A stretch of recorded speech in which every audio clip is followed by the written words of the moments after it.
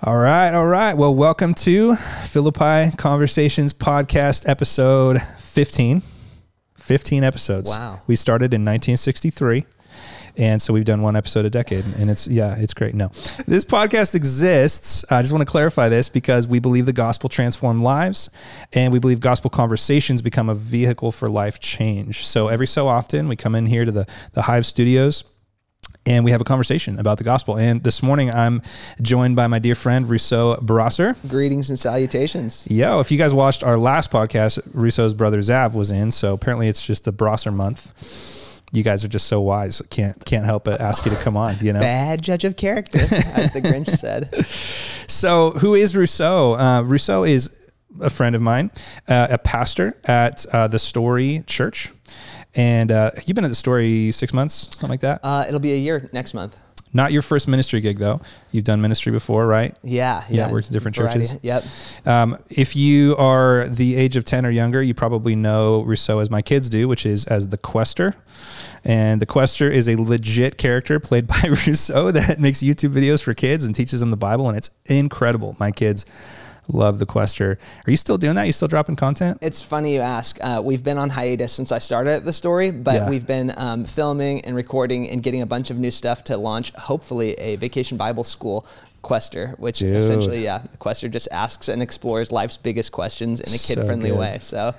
So I'm going to put the link to that channel in the description. If you want to check that out, definitely do it, especially if you have kiddos. Even if you're an adult, you might like it. It's pretty cool.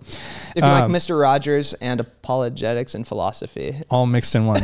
Mr. Rogers with a little more hair, like a little more stacked hair. I'm just messing. It's good. So Rousseau is someone that I have seen over the years be particularly gifted in the area of discipleship.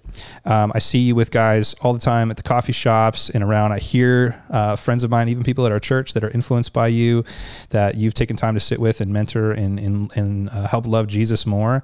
And so because that's the subject for this morning, mentorship / discipleship, I thought Rousseau would be a great guest to have and to come and have a conversation about this. And so this Sunday, I'm going to be preaching a sermon in our 3-week series called Practice Makes Perfect. And it's kind of a spiritual practices kind of a thing. And the third and final practice, we're going to be talking about the practice of mentorship / discipleship. And we'll talk about maybe the differences of those and why we're using that word in a minute.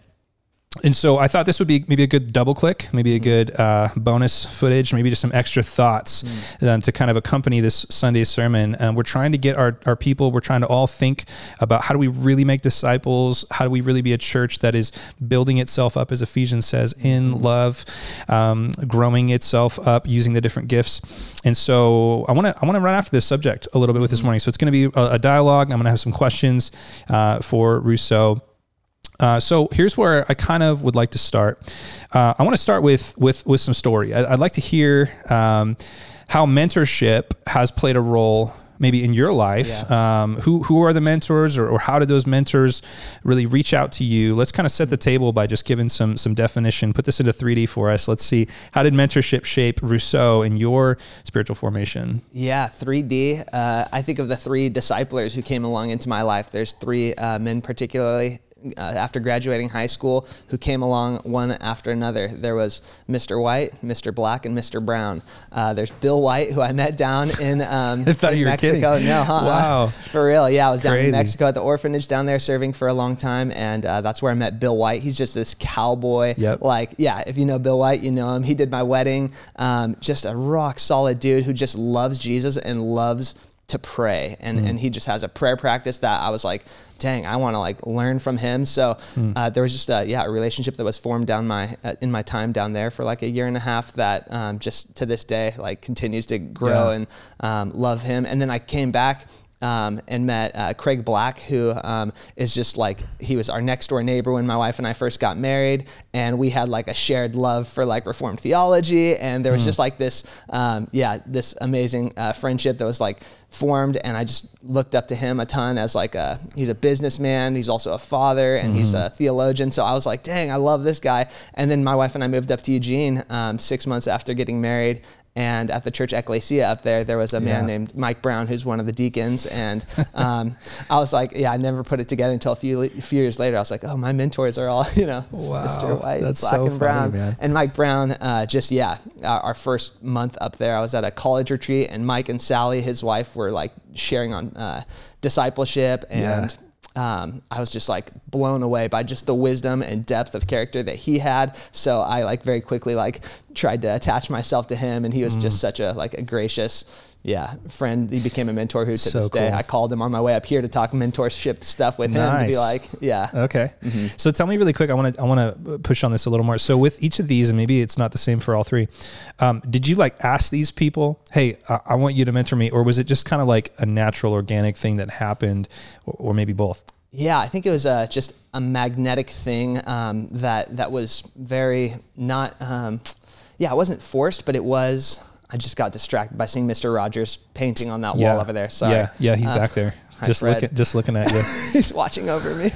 Wants to be my neighbor. He actually is like my mentor right now. I'm not joking. I listen to his music and watch his stuff. Have you seen the movie that Tom Hanks made? Yeah, but the documentary's better. Is it? Sorry. Okay. Side tangent. Yeah. Yeah, it was always organic with those mentors. They just, I just tried to spend as much time as I could next to them and asked questions, and they were very open and hospitable to just like bringing me in and letting me share life and come to their homes and just fellowship around the table and talk, and began to just grow in that friendship and trust. And then so good. I have a similar experience when I think back through the corridors of time. I got saved when I was 17 and been walking with Jesus now almost 33.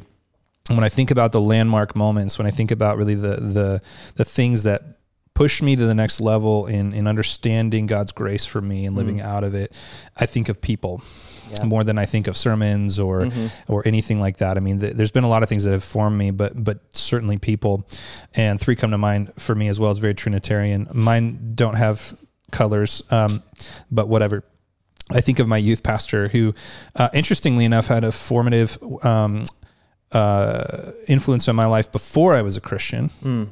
And there's certainly other people I could think of, my mom and my dad and my brother that were helpful in that too. But my youth pastor would, he'd take me home from youth group sometimes, and I lived kind of out of town. And I just remember him being so gracious to just sit and listen to my ridiculous high school problems. Yeah. And what I think I learned from that man was I learned what it looks like to be all in for Jesus, to really be all about the kingdom of Christ. And that really had an impact in me. And then after some years, maybe 2 years after I got saved, I encountered this crazy group of people that were street evangelizing in Ashland. One of them actually was your oldest brother, Kobe. Just this crazy group like TJ, Nick Griffin, all these guys. Yeah. And I'd never met dudes that were that excited about Jesus. I didn't even know that was a thing, right? Because I gotten saved in this environment where people were like, they liked Christianity, and I think they were Christians, but they were pretty carnal and pretty unexcited about him most of the day until they were in like a worship setting, and then all of a sudden they got real charismatic. Yeah. And all of a sudden these guys were like another level, and at first it was annoying. At first I'm like, you guys can't be real. Yeah. Then I started to hang out with them, and I realized like, well, you guys are like this all the time. Like Bible under the arm all the time. Everywhere we went, Bibles were open, conversation about Jesus. And it wasn't like an annoying way where we felt like we had to do it. It was like, what else would we talk about besides Christ? And that had a huge impact on me. Now that wasn't necessarily like a mentor, but it was somebody that pulled me up into another level, I think, of trusting in Christ that I hadn't been to. Yeah. And then another one is my friend and still mentor, Jeremy Neff, who's an elder at this church and a pastor at Heritage, and sitting in the office next to him, and his door was always open, and coming in and sitting down and letting him letting me talk and asking me questions and not making me feel stupid. Looking back, he certainly could have, was awesome. So just like different layers of people that have had huge impact in my life. Just so thankful for, and I'm sure everybody listening could probably draw up, some people like that. Let's talk now a little bit about why we don't see this much. Or at least maybe why we don't see this much formally in the church. I sit with a lot of people, and let me back up. I want to build a biblical foundation first. Let's ask the question, is this whole idea of mentorship, is this a biblical paradigm? I see mentorship, if you Google, for instance, if you go to YouTube, which I did this week, if you go to YouTube and you type in mentorship, like you're going to find a lot of videos and most of them will not be Christian. If you type in the word discipleship, you'll get a lot of Christian videos, but they're pretty nebulous. They're pretty theological. They're not very practical. So I think I found a couple of sermons maybe this week as I was digging about mentorship, but there's not really much out there. So this idea of mentorship, is it biblical? Maybe is there scriptural emphasis? Is there scriptural room for this? How would you answer that? How would you kind of unpack that from a scriptural standpoint? If you're asking the question, is the word mentor or mentorship in the Bible? It's not. Right. But what is so valued in the Bible, like all over the place, is wisdom. And so to me, that's really what the goal of mentorship is to grow in wisdom, which is an attribute of God and should be a mark of his children as well. And for me, like when you mentioned mentorship, the first verse that came to mind is one that I committed to memory back when I was like 18, because I was like, I really want this for my life. It's Proverbs 13:20 says, he who walks with wise men will be wise, but the companion of fools will be destroyed. And that was like, for me, like, dang, I'd like pretty much grown up till that point, walking with all the fools, and like destruction and just chaos and disorder was the result of that in my life. And then seeing wise men who were older, who had gone through both like great successes and great challenges and even failures, and being like, I really want to learn from that and not make all those mistakes myself, or have those successes myself, gave me the idea that, like, of course it's totally biblical that walking with wise people will actually increase your chances of being wise yourself. And that's probably the wisest thing you can do, is not think that you have all the wisdom. So that's great. That reminded me of another proverb too that's similar. There's a lot of proverbs like this, in the book of Proverbs, but Proverbs 1:5 and 7, let the wise hear and increase in learning, and the one who understands obtain guidance. The fear of the Lord is the beginning of knowledge. Fools despise wisdom and instruction. So by definition, if you're someone who's not seeking out or just even refusing instruction, then you're a fool. Basically, So continue on. What other things come to your mind when we think about, is this a biblical idea? The other ones that come to mind are New Testament passages like Titus 2 that talks about, let me just turn there. Money. Titus 2 has a lot to say about just how to navigate the older and younger people relationships. It says, but as for you, teach what accords with sound doctrine. Older men are to be sober-minded, dignified, self-controlled, sound in faith, in love, and in steadfastness. Older women likewise are to be reverent in behavior, not slanderers or slaves to much wine. They are to teach what is good, and so train the younger women to love their husbands and their children, to be self-controlled, pure, working at home, kind, submissive to their own husbands, that the word of God may not be reviled. Likewise, urge the younger men to be self-controlled. And there's always this, like, if you're older, teach and train, set an example. And if you're younger, look to those people, gather, a good amount of those people by yourself to hopefully grow in wisdom and walking in the way of Jesus. Philippians 3 also comes to mind, where Paul says, like, be an imitator of me as I imitate Christ, like follow my example, my pattern. So I think it is following in footsteps. That's the biblical paradigm. And we all are obviously following, as we follow mentors who are following in the footsteps of Jesus. That's totally biblical. So. That's good. How would you, if at all, would you separate mentorship from discipleship? Or obviously there's overlap, right? But maybe put a fine point on, like, what is mentorship in contrast to discipleship, and maybe we could define that too, while we're at it, just in case people that are listening are like, isn't this just discipleship? Yeah, I think discipleship is always to Jesus. We're his apprentices, we're his students, we're learning from him. Discipleship, to me, is the primary metaphor used to describe the relationship of believers to Jesus, that he's the rabbi, we're the disciples, we're learning from him, we're learning to live like him and learning to love like him. Mentorship is not primarily, it's a way that we see people who are themselves disciples and kind of, glean from them and follow in their shadow as we, follow them as they follow Christ. There's another person element to it. And not that there's not other people involved in our discipleship, but specifically for the growing in wisdom. That's to me where mentorship, which is an aspect of being a disciple, of course. We should be wise disciples, but mentors are crucial for that. That's good. I like how you said everyone is being discipled by Jesus. I think that's an important point, because otherwise we put too much pressure on our mentors to be Jesus. Right. And really, I think a mentor is like you said, just to maybe even reiterate it, like a mentor is one of probably many people that Jesus is discipling you through to become the image of Christ. And not to get ahead of myself here, but I think that's one of the things that often keeps us from mentorship is we think, well, I got to be like exactly like Jesus. I got to embody the full character of the Christ, right? To be able to say, imitate me. But in reality, like that's not exactly, like no one is going to be all of what Jesus was, right? But everybody can be a part of what Jesus was as Jesus is coming through us, you know? So that's good. You know, the Great Commission, Matthew 28:18-20 is so explicit, you know, to make disciples, baptizing them, teaching them to obey all that I've commanded. And that word teaching really, it really comes up in Titus 2, right? Older men, older women. And I don't think that just means chronologically, right? Yeah. I know some pretty immature older people. It means those that have been walking with the Lord longer ought to teach and instruct. And that's really the same commission Jesus gave us. So to make disciples is to take people, to bring them into the kingdom of God through baptism, to catch the fish, if you will, and then to begin to do the process of instruction and teaching, like Paul calls Timothy to do in Timothy 2. But anyways, so that is so central to not only the command of Jesus, but the example of Jesus, right? Like Jesus didn't just say, go do this. He spent 3 years doing it. And then he had 4 gospel accounts recording it. We're teaching through Mark right now. And it's just incredible to me how much the disciples' relationship with Jesus is really the central feature. How did Jesus teach these guys? How did he bear with them patiently? How did he walk alongside their ignorance? And how did he slowly lead them to understanding, you know, and how many times did they miss it? It's so central. And so it's interesting to me, and maybe we can transition here. It's interesting to me how we miss that though in so much of church culture. Like how many people have been walking with Jesus for 10, 20, 30 years and have neither given mentorship nor received it. Yep.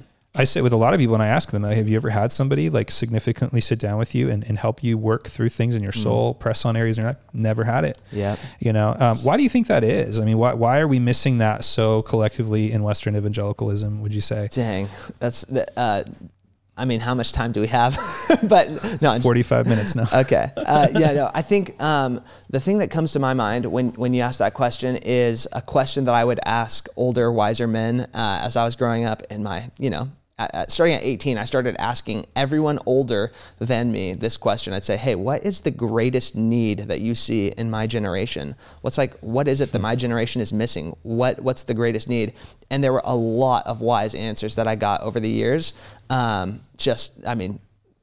Mind-blowing, great answers. Yeah. But the one that sticks out to me was somebody younger said to me, the greatest need of our generation, this person's my age, is for us to see our need. We are a generation that doesn't see that we have any need at all. We don't see our need for, Christ. We don't see our need for wisdom. We just are so saturated and full and stuffed with the world and this culture's intoxicating, inflated sense of self that we don't see our need. And I was like, dang, I married a freaking wise girl. That was my wife who said that. And nice. For her to identify that, we just are a generation that doesn't even see our need. That's one of the greatest needs, is just to see that we have a need. And so it's non-existent, I think, in part because we don't see our need for it. We're a culture, and at least our generation, maybe even older, who's just very self-sufficient and independent and isolated. We all have our own declaration of independence, that I can be independent, I can be autonomous, I can be my own person, and I don't need anyone to tell me how to do it differently. And we rob ourselves of the gift of having people like instruct us, like the Proverbs that you read, like instruct us and give us correction and wisdom, and so we can grow in understanding and obtain guidance. This last month I was at the pool. I'm sorry, it was a few months ago. And I'm like swimming because I watched the Mr. Rogers documentary, and he's like swimming, and I'm Were like, you wearing a Speedo like Tom Hanks was? Unfortunately, no. And as I'm swimming, I'm like 5 laps in, and I'm like in my head trying to get 20 laps, and I'm just struggling, and I'm like dying. And there's this older dude who's just got done, and I'm like, how many laps did you swim? He's like, I just swam 50. And I was like, whoa. He goes, you're doing it all wrong. And he just has the courage to just call me on. He's like, you're not doing it right at all. And I was like, please, like, tell me, like, explain to me how to do it. And so then for like 5 minutes, I paused my like exercise routine and just get some guidance from him. And he had like the willingness to like just say, hey, you're wrong. And it's not an offensive thing. And I didn't take it that way. I was like, thank you. Like, I know that intuitively. I know there's something wrong about how I'm doing it. It's not just my body's out of shape, but I don't even know the technique of how to swim these laps. And so to have a teachable, receptive posture when someone has the willingness to call you on how badly you're doing, that's huge. And we often just get defensive when people expose, but we know intuitively we're not doing it right. Like, if we're honest and we pause and turn off all the noise and we're just with ourselves, like, how many of us would say like, I'm doing it right, I'm growing, I'm rooted, I'm abiding, I'm thriving? Probably not. So for someone to call you on that, if you take it defensively, then you're missing out, and you're going to rob yourself of their wisdom and instruction. You know, after he taught me, I was like able to swim multiple laps a lot better. You know, it's still difficult, but you're looking pretty svelte too, man. I was going to say, dude. I think one of the issues too, just like, is the paradigm of our generation, which is that we think because we know something that therefore we're good at it. Like YouTube is an interesting phenomenon to me because we can learn anything we want really with the click of a button. We have this false idea that we're super wise, right? Like if I want to know what's going on, I want to know how to fix a carburetor. It's like, I can jump on YouTube and watch a video on how to, I don't know if you fix a carburetor. I don't fix cars, but whatever it is, like, you can become an expert in 10 minutes basically, or at least we think we can. But the problem is that we've thought about Christianity all wrong. We've thought of it as something that we mentally assent to, rather than something we practice and live out. Information as opposed to immersion and integration and just totally. Totally. And so what we do is we go, well, I already know this stuff. I know this stuff, so I don't need someone to coach me. And we're kind of like the person sitting on the couch, like watching the Super Bowl, being like, I know the game of football, but we're not actually playing it. When you start playing, you need you need a coach. Like, you need someone that can give you the insight that you can't get, the perspective that you don't see. And I think a lot of us have these screen mentors, or like things that we would think that they're screen mentor. Like, the phenomenon of Jordan Peterson is interesting to me. There's a lot of young men my age who are very smitten by Jordan Peterson because he kind of calls it how it is. He's really smart. He says all these, anthropological, interesting things societally, and he points out all this stuff. Nobody knows him. And everybody has their favorite megachurch pastor that they listen to, or whatever, and but they don't know them, right? And we've mistaken this for having a mentor. But it's very different. Absolutely. And what we've done is we've confused content with coaching. We've confused intellect with insight. So intellect is like, I know something. Insight is someone's looking into my soul. Right. Someone's looking at my behavior. Someone's pressing on my life and saying, you're doing this thing. Why are you doing that? What are you believing that's making you do that? We've confused the profound with the prophetic, meaning like, you can listen to a video, a TED Talk is very profound. But I want the prophetic in my life. I want someone that could speak into my life. There's a number of men that have had a significant influence on me that I've never met. And I'm thankful for those. John Piper, John MacArthur, people that I've listened to their sermons, I've gleaned from them. But those men have never actually reached into my soul Right. and actually pressed on things, asked me questions, questioned my questions, questioned my behavior. And that's really what Titus 2 is laying out, right?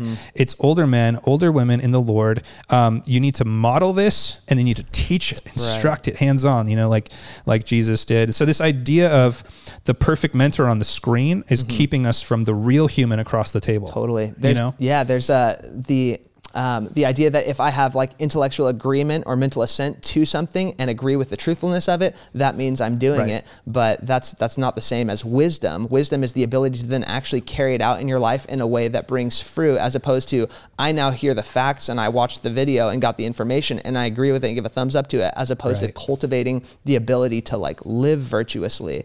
And I'm like, I love words. And so this morning, I'm like Google searching the etymology of mentor, and it comes from Homer's Odyssey. There's a character named Mentor who actually gives guidance and correction and instruction to the young, I don't know how to pronounce his name, Macalius or something like that. And then I was nailed it. Yeah, okay, thank you. So it's like Some Greek scholar's going to be watching this, like, wanting to slap me. I hope there's no Greek scholars watching this. I really doubt there might be. Yeah.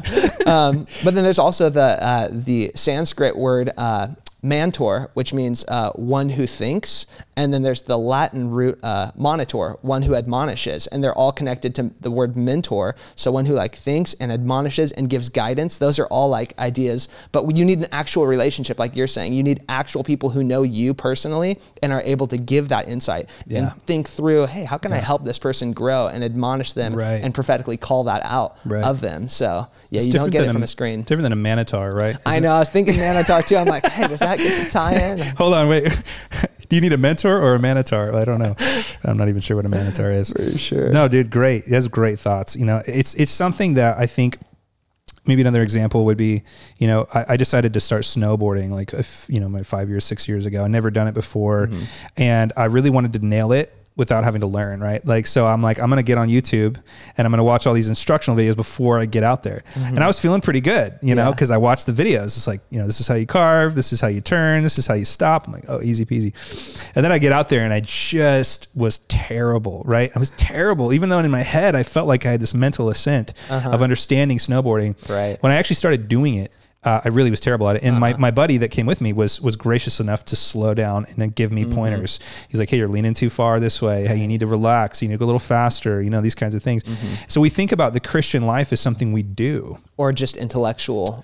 And right. Rather than just something we simply go, yes, I agree with that. Yes, now, of course, we're saved by faith, and faith isn't a work, but when we work out our faith, it takes work, right? And so the idea of following Jesus, the Christian life, is a practice. We need someone to coach that. We need someone to say, hey, look, like you're missing something here. And I think that the false reality is that person has to be perfect or nailing it to be able to give us insight. Sometimes you don't necessarily need a pro. You just need someone that can see you from the outside. Like sometimes I'm hiking into lakes, backpacking, and someone will come down the trail that just came out of the lake I was at. And I go, hey, how busy is it? How much further, how many more hills, whatever. They don't need to be a pro. They don't need to be a professional outdoorsman. They've just been to the lake. Right. And so they can give me some perspective on what the trail up to the lake looks like. And that's really what we need sometimes, right? Like we don't need a perfect person. Yeah. We just need someone that's been on the trail a little bit and can take a look at our stride or whatever and give us some coaching, My mentor, Mike Brown, that's what he said today that was most like helpful. He said, yeah, we often rob ourselves of being mentors ourselves because we think that the bar is perfection, but really if we're just honest and accessible and transparent and have like the vulnerability to share both our weaknesses, like we don't have to be strong, like perfect, got it all together people to be mentors. You just need to be a little further down the path. Right. So one question maybe that I could ask is what would you say some of the primary hurdles are that people that are either seeking to mentor or should be seeking to mentor or that would seek mentorship or should be seeking mentorship? What are some of the primary hurdles? Like speak to that a little bit. How would you coach somebody or what would you tell somebody that's like not pursuing that or not really necessarily looking at that? What? Sorry.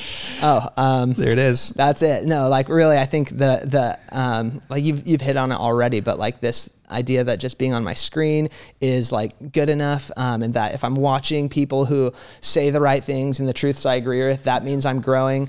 The distractions and the endless noise that comes from just being, technologically immersed, as opposed to immersed in the vision of Christ for the people of his church, which I think is best encapsulated in 2 Peter chapter 1. He says, for this very reason, make every effort, to quote Rick, like God's not opposed to effort, he's opposed to earning. We don't earn this, but when he says make every effort to supplement your faith with virtue, that's the practice of doing the right thing until it becomes second nature, and virtue with knowledge. So there's increasing in knowledge, and knowledge with self-control, and self-control with steadfastness, the persevering faith, and steadfastness with godliness, to where you're imitating God and becoming more like him, and godliness with brotherly affection, that's the relational dynamics we've been talking about, and brotherly affections with love. For if these qualities are yours and are increasing, they keep you from being ineffective or unfruitful in the knowledge of our Lord Jesus Christ.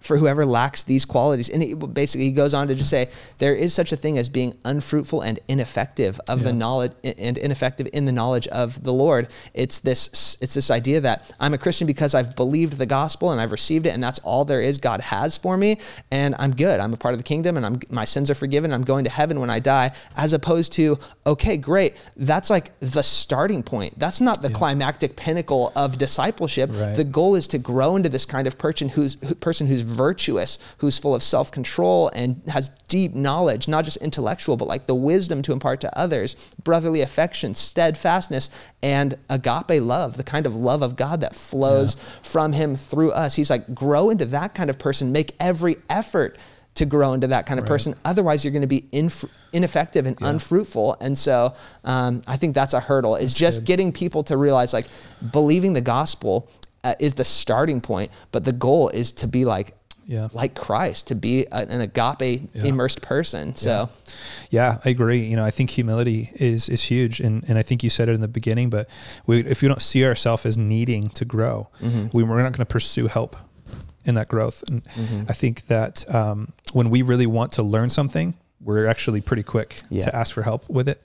If we see somebody that has a experience or a skill set in an area that we want to grow, I think the biggest issue is that I don't know that many Christians are really trying to grow spiritually. They're sort of content to have their salvation, sort of tick the boxes that have been laid out. And some of this comes maybe to our next question, which is church culture. If we created a church environment that doesn't really call people to this, have we created a church environment that has coddled adolescents and kind of allowed people to never have to grow into a mentor type role? Have we created an environment where we are actually happy to just let the pastors do the mentoring and the discipling, and the pastors are happy to do that because it gives them an inflated sense of self-worth, and the church can sort of sit back and let the professionals do the ministry. I think that's one of the greatest lies of Satan, is to keep the church from being the church. How many godly men and women that have had seasons of failure and walking through grace and having to believe the gospel for themselves, that are not sharing those resources simply because they think it's the pastor's job. Right. But I think one of the biggest hurdle is really just that we're waiting for someone to ask. I think we're all waiting for someone to ask us to mentor them, and then the people that want to be mentored are waiting for someone to ask them to ask if we want to be mentored. And I think it's this stalemate where everyone's sort of waiting for someone else to engage. And I would say, and this is just an opinion, put this in the opinion category, I would say it's the person wanting to be mentored.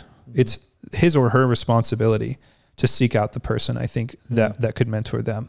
Because any self-respecting, humble, godly man or woman is not going to insert themselves or assert themselves as some kind of a mentor figure unless invited. I know I don't. I don't say I'm that person's mentor unless that person gives me that title or that permission. So I would say, be someone who's engaging in that and asking for that. Otherwise, it probably won't happen.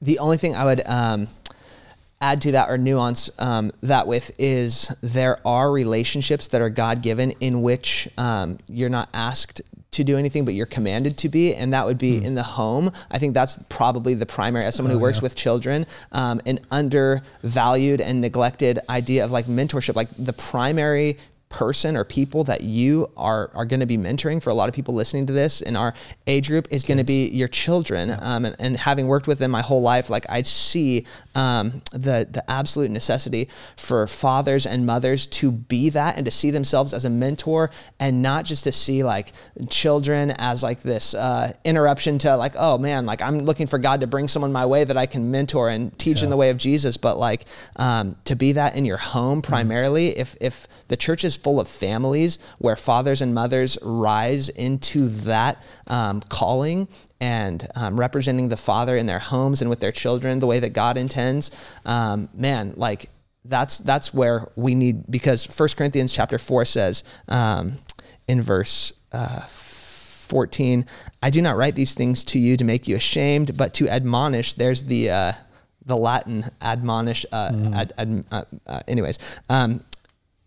You as my beloved children, for although you have countless guides in Christ, you do not have many fathers. And there's a fatherlessness crisis in the world, but especially in the church. That's the community we're talking about right now. In the church, there's not many fathers. There's a lot of young bucks and, zealous people, but not a lot of people with like the wisdom and willingness to just be a father to the fatherless. And that's so central to the heart of God. So totally. I just want to like say that's great. Something that mentors. That's a really good point. Yeah, I agree. I think it would be too much to say it's always the job of the mentee, particularly with kids. I think a lot of dads, your job is to, and moms, your job is to disciple your kids, regardless of whether they want it or not.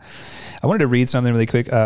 This 1 Thessalonians 2, 5-8. I think there's a key in here I'd like to put before you.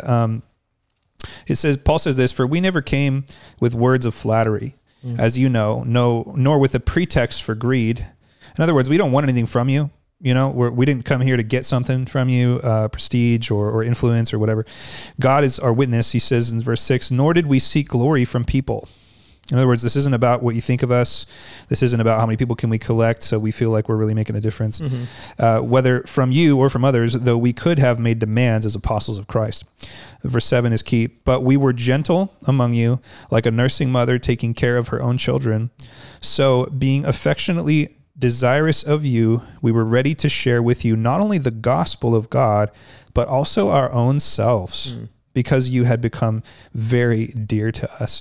I love that dichotomy. I love those two things, the gospel, but not only the gospel, our own selves. Like we just gave of ourself. So and I think what hangs us up sometimes is that we think of this mentor-mentee relationship as this, like, you need to be this like sage who's going to sit down across from the table and someone's going to ask you questions. You're just going to tell them what to do. You're going to give them advice. You're going to tell them all the right things. That's actually not what people need. Right. That's not really what I want. What I want is someone to sit down and tell me how they messed up too, to tell me what it looked like for them to fail and to have to believe the gospel for themselves. Right. To be able to sit down and share my woes and my struggles and my failures, and for them to be like, yeah, I remember those same struggles, and here's how God's grace was kind to me. And I think when Paul says sharing his own self, he means more than just his knowledge and more than just his opinions, and we're quick to share opinions, but rather than to actually let these people into his own life. So, and Paul really modeled it. I mean, he wasn't the slip out the back door pastor that never gets to talk. He was the pastor that was making tents next to Aquila and Priscilla. He was the pastor who was in prison next to his friends, who took the time to write a letter to Philemon on behalf of Onesimus, this young slave boy. He was just so involved in their life. And I think we need to get this picture out of our head of like, sit down and I'll be the expert. Sit down and I'll tell you what to do. I'll give you some wisdom. That's actually very arrogant. It's a very prideful stance. And that's not really what young people are looking for. Yeah. I know I'm not looking for someone to tell me what to do. I'm looking for someone to remind me of the gospel and to listen. I just want to be heard. I just want to have somebody that can sit down and listen and then remind me of the truth of Christ. Yeah, absolutely, man. You nailed it. The ministry of presence is one of the most neglected ministries. It's just being present in people's lives long term. There's trust and there's like mutual respect that's built up in those relationships that you know, when we talk about people being like representing Jesus, we often don't remember that like to represent means to represent. So if I'm a representative of Christ and I'm representing him in just as being a Christian, that I'm being a Christ bearer. I bear his name. I'm representing him. He was present, not just for the multitudes, but for the individuals. He had like just as much of a massive impact on this world by the one-on-one conversations that he had with Nicodemus or with, the apostles who occasionally took him aside or with the woman at the well. He was not like, hey, I've got some busier, better things to be doing. Right. He was just present and had like the ability to speak prophetically because he was intentionally in relationships with people. Dude, that's so good. Represent. I never thought about it that way. Yeah, like we represent him. You're sitting in the space of Christ, as an ambassador, representing him. Yeah, that's so good. Because humans, we are all image bearers of God, but Christians have the unique privilege of being name bearers of God. Right. We bear his name like in a unique way, whereas like all the world, humans bear his image, but we've been immersed in the name of the Father and of the Son and of the Holy Spirit. So we carry his name. That's attached to his identity and his reputation. So we got to be more intentional about how we carry his name. And one of the ministries of Christ that's so sweet is not only that he speaks, but that he listens. And so to be able to sit in the space of that for Christ, on behalf of Christ, to be able to sit in a space of listening. Because sometimes, man, I'll be honest, like sometimes like we just need to talk and we need to be heard, and we need to place a space that's safe to be able to sit and just to be able to verbally process, but then have that verbal processing be absorbed by the gospel rather than become a toxic thing or whatever, have someone that can, like a practitioner, can bring us back to the cross and show us how the finished work of the cross and the resurrection of Christ is sufficient for our need in that moment, as opposed to giving us a Dave Ramsey book or telling us, here's how you save money, or here's how we did it, or here are our rules in our house, blah, blah, blah. And that stuff is helpful too, right? Wisdom. But one of the things that hit me this morning as I was thinking through this, and I'll talk about this on Sunday too, but is that Jesus sent disciples to do discipling. It's called the Great Co-Mission. Meaning it's a community feature. It's a community process. Otherwise, it would have just been the Great Mission. And he didn't set someone in place singularly to replace himself as the discipler. He sent a group to disciple. And this idea of discipling in community, I think, is huge. And you nailed it in the very beginning, the difference between discipling and mentoring. But I think if we see ourselves as having to be all that Christ is, then we'll run in fear, right? Like I can't be that. But if we see ourselves as being one in a mosaic of features of Christ that will have an impact in our life. I mean, I've never sat under or been mentored by any person that was fully like Christ, but there's been a little bit of Christ in everybody that I've sat under or learned from. And when you put all that together, it creates the mosaic of Jesus. And I'm so thankful for that. So for me, it's like as someone that mentors people or disciples people, I don't want to be all of Christ. I just want to be a little bit of Christ. And some advice I would maybe give is if you're going to ask someone to mentor you, seek out an area of their life that you respect. Yeah. Like, man, you're a really good dad. Can I just sit with, could you just tell me how to be a good dad? Like, or man, you love your wife really well, or whatever the thing is, to actually tell that person to speak and encourage them in that and say, could you just coach me in that area? I have a lot of different voices in my life. I have theological mentors. Right. I have mentors, some mentors that just help me know how to be an administrator because I suck at that, some mentors that help me with just pick one thing and ask that person to help you in that area. So good. I like that. Any closing thoughts? Like, Rousseau, what would be some advice that you would give just to people that are maybe interested in either giving or receiving, mentorship for the Lord? I think just based on what you just said, the parable that came to my mind is the master who entrusts multiple people with different talents, each according to their ability. Like, one person's already entrusted with 5 talents. That's a lot more than the one, but the one was condemned not because he didn't, get 5 to begin with, but because he didn't use the one that he had effectively and invest that. And so, just making the most of whatever it is God's given you. Each one of us has a sphere of influence. That's the little kingdom that God's given us authority in. And just the ability to rule and reign over. And he's going to hold you accountable for how you do that. So don't bury it. Don't despise the day of small things. Don't be, comparing yourself to the influencers out there who have however many millions of followers. They don't actually really they don't really change people. What changes people is the relationships, and the ones that have enough mutual trust to be willing to speak and call out prophetically like the good and expose the bad. And so we need to just be intentional about how we invest ourselves in the few people that God's given us that influence in, not looking for the multitudes. Like it's such a joke. It's funny that it's such an obsession right now in our culture to be to have followers, you know, and everybody wants to have millions of followers, and they want to be, essentially what they're saying is, I want to be known by millions of people. I want everyone to know what I'm having for breakfast. I want everyone to know what I think about every political thing. But what I really am looking for in my life is not someone else for me to know, but someone that's interested in knowing me, someone that's interested in sitting at a table with me and actually listening. And that's really a mentor. Some advice I would get, I'm just going to give the 4 things that I'm going to give in my sermon. Dude. Just 4 things to think about in this. Number 1 is clarity. So I would say, go into this relationship, designating it as a mentor relationship. And it doesn't mean you have to commit to this for your life, right? But just like, you know, I've done this with pastors before. Man, I respect something about you. Can I learn? I did that with Rick Boya a few weeks ago here in this podcast. I'm like, Rick, I just respect you so much, man. Like, can I just sit down and ask you questions? So make it clear, like, let them know what you're trying to get out of the relationship. And maybe give them the questions in advance, even, you know, so that the conversation is robust and has a plan. And there's a place for just organic, like, let's just hang out, but usually you get what you plan for. So if you're planning for an intentional dialogue, it'll often be more substantive. So clarity. Secondly, relational equity. You have to give time in a relationship for relational equity to grow. I love the saying, I don't know who said it, but moving at the speed of trust. Dang. Like, move at the speed of trust. Like, just spend the first time you hang out with someone, just spend the first time sharing testimonies, just getting to know each other. You know, you're not going to get into deep things sometimes until you have some layer of trust. So clarity, relational equity. Number 3, humility. Both sides.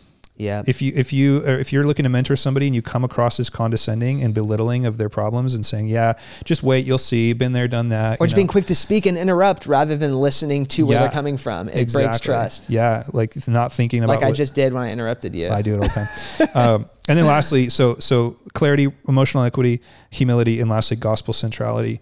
And what I mean by that is that the point of this meeting is not for me to tell you what to do. It's to remind you of Christ. Like you said, to be a representative, to represent Christ, just to recap. So just 4 things, clarity, relational equity, humility, gospel centrality. And gospel centrality also doesn't mean just imparting the information and the theological truths that we find in the Bible. Like you said, one of the great ministries of Jesus is that he listened. Like, I'd never heard that, but that's like so true. He spoke. That's a great gift that God spoke through the prophets, but is now spoken to us by his son. But the son came and he also listened. He wasn't, like, that's just incredible. So being able to listen, so important. I heard somebody recently compliment a friend for being a good listener because they had lost a family member, and this friend just like listened for a long time. And I'm like, wow, that is that's the most neglected ministry in the church, probably. Yeah. The ministry of presence. Yeah. My friend Jeremy Neff, who's one of the best pastors, counselors I know, he told me his trick one time. He's like, just don't say anything. People will tell you everything. If you don't fill the space, like if you don't just like take away the awkward silence, like people will just keep talking, and then they'll start opening up things that, you know, and I'm a silence filler, right? So I'm always like, well, and by the way, anyways, Rousseau is super good, man. I'd love to keep talking about this, but I appreciate you coming out to Grants Pass and spending some time. Can I ask just with one closing thought? What is one nugget of wisdom that you've gained from it? Well, maybe it was what you just said from Jeremy Neff, but are there any other like mentor moment, like nuggets of wisdom that you will hold on to for the rest of your life that just have shaped you as a person? Man. Yeah, I don't know. I'm pretty bad at remembering exact wording, you know. But yeah, that's probably one right there, man. Honestly, like, and it's funny how much of stuff is caught rather than taught. Right. You know, it's like watching somebody. One of the best ways. This is off topic, but one of the best ways to learn how to mentor is to be mentored. Yep. Absolutely. And then do to others what they've done to you. Like, you know, so I think a lot of what I've learned, man, has just been like watching people interact, watching the ministry of presence. And that's a huge thing, you know? So good. So I wish I had some really good nugget to drop, but I don't. No worries. What about you, man? You got what's a closing? Closing one for me is right here. Converse All-Stars. Yeah. Yeah, I was in 5th grade, and one of the youth pastors, he was just a volunteer. He wasn't even a paid guy. He just took me in, a group of kids out all the time, and I was the last one to be hanging with him, and I'm going into 6th grade, and he takes me to Fred Meyer's, and he goes, hey, bro, I just want to hook you up with any pair of shoes. I come from a family with 7 kids, so we were always getting either the discount shoes or maybe hand-me-downs, but like, he's like, just whatever pair of shoes you want. Like, I want to hook you up. And we walked through Fred Meyer's, and I always wanted some Converse All-Stars. So I pick them up, and I'm like, are you sure? They're like $35 or whatever. And he's like, yeah, let's get them. And so like in that moment, to me, as a kid, to know this guy like cares about me and I'm special enough for him to invest $35 in getting me a pair of shoes, like literally changed the trajectory of my life. And so I wear those as a sacrament. Like those shoes remind me I have the ability now, and you have the ability, and we all have the ability to plant those gospel seeds that are not, he never even was like, it's in Jesus' name. And it's, you know, like it was just a gift that communicated my value to him and my worth. And so I wear them as a reminder that like God's given me now the ability to do that in people's lives. And I want to be faithful to walk in the gospel like that. So. And those are the same exact shoes. They are. I've worn size 9.5. You just cut the tips off so that your feet can poke through. I wish I still had them in a frame, but dude, that's awesome. Can I pray a blessing over your church and just please do, man. Yeah. Oh, Heavenly Father, thank you for the gift of your son Jesus, who walked among us and knew exactly what to say, but also was a great listener, a great example. And may your church, may we all be faithful to walk in his footsteps and to see those along the way who need guidance, and to see ourselves as in need of guidance as well from those who are a little further along. So as we are mentored and as we mentor others, may it be in the footsteps of Jesus, and empower us by your Spirit to just continue walking in the Spirit and using the gifts and talents that you've given us to the glory of your name. In Jesus' name we pray. Yeah, Lord, and bless Rousseau, bless his Story Church, bless his ministry there to the kids and to the men that he leads. Lord, bless his ministry, Father, to his wife, and bless the Quester as well. And Lord, just be with my brother as he goes. Lord, thank you. I pray this content would be edifying to those that would listen, Lord, in Jesus' name. Amen. Amen. Thanks, bro. I blessed the Quester, man. So whenever you put on your overalls, dude, you're going to be... I'm going to think, yes, indeed. All right, man. Air 5. God bless. Thanks for the social distancing.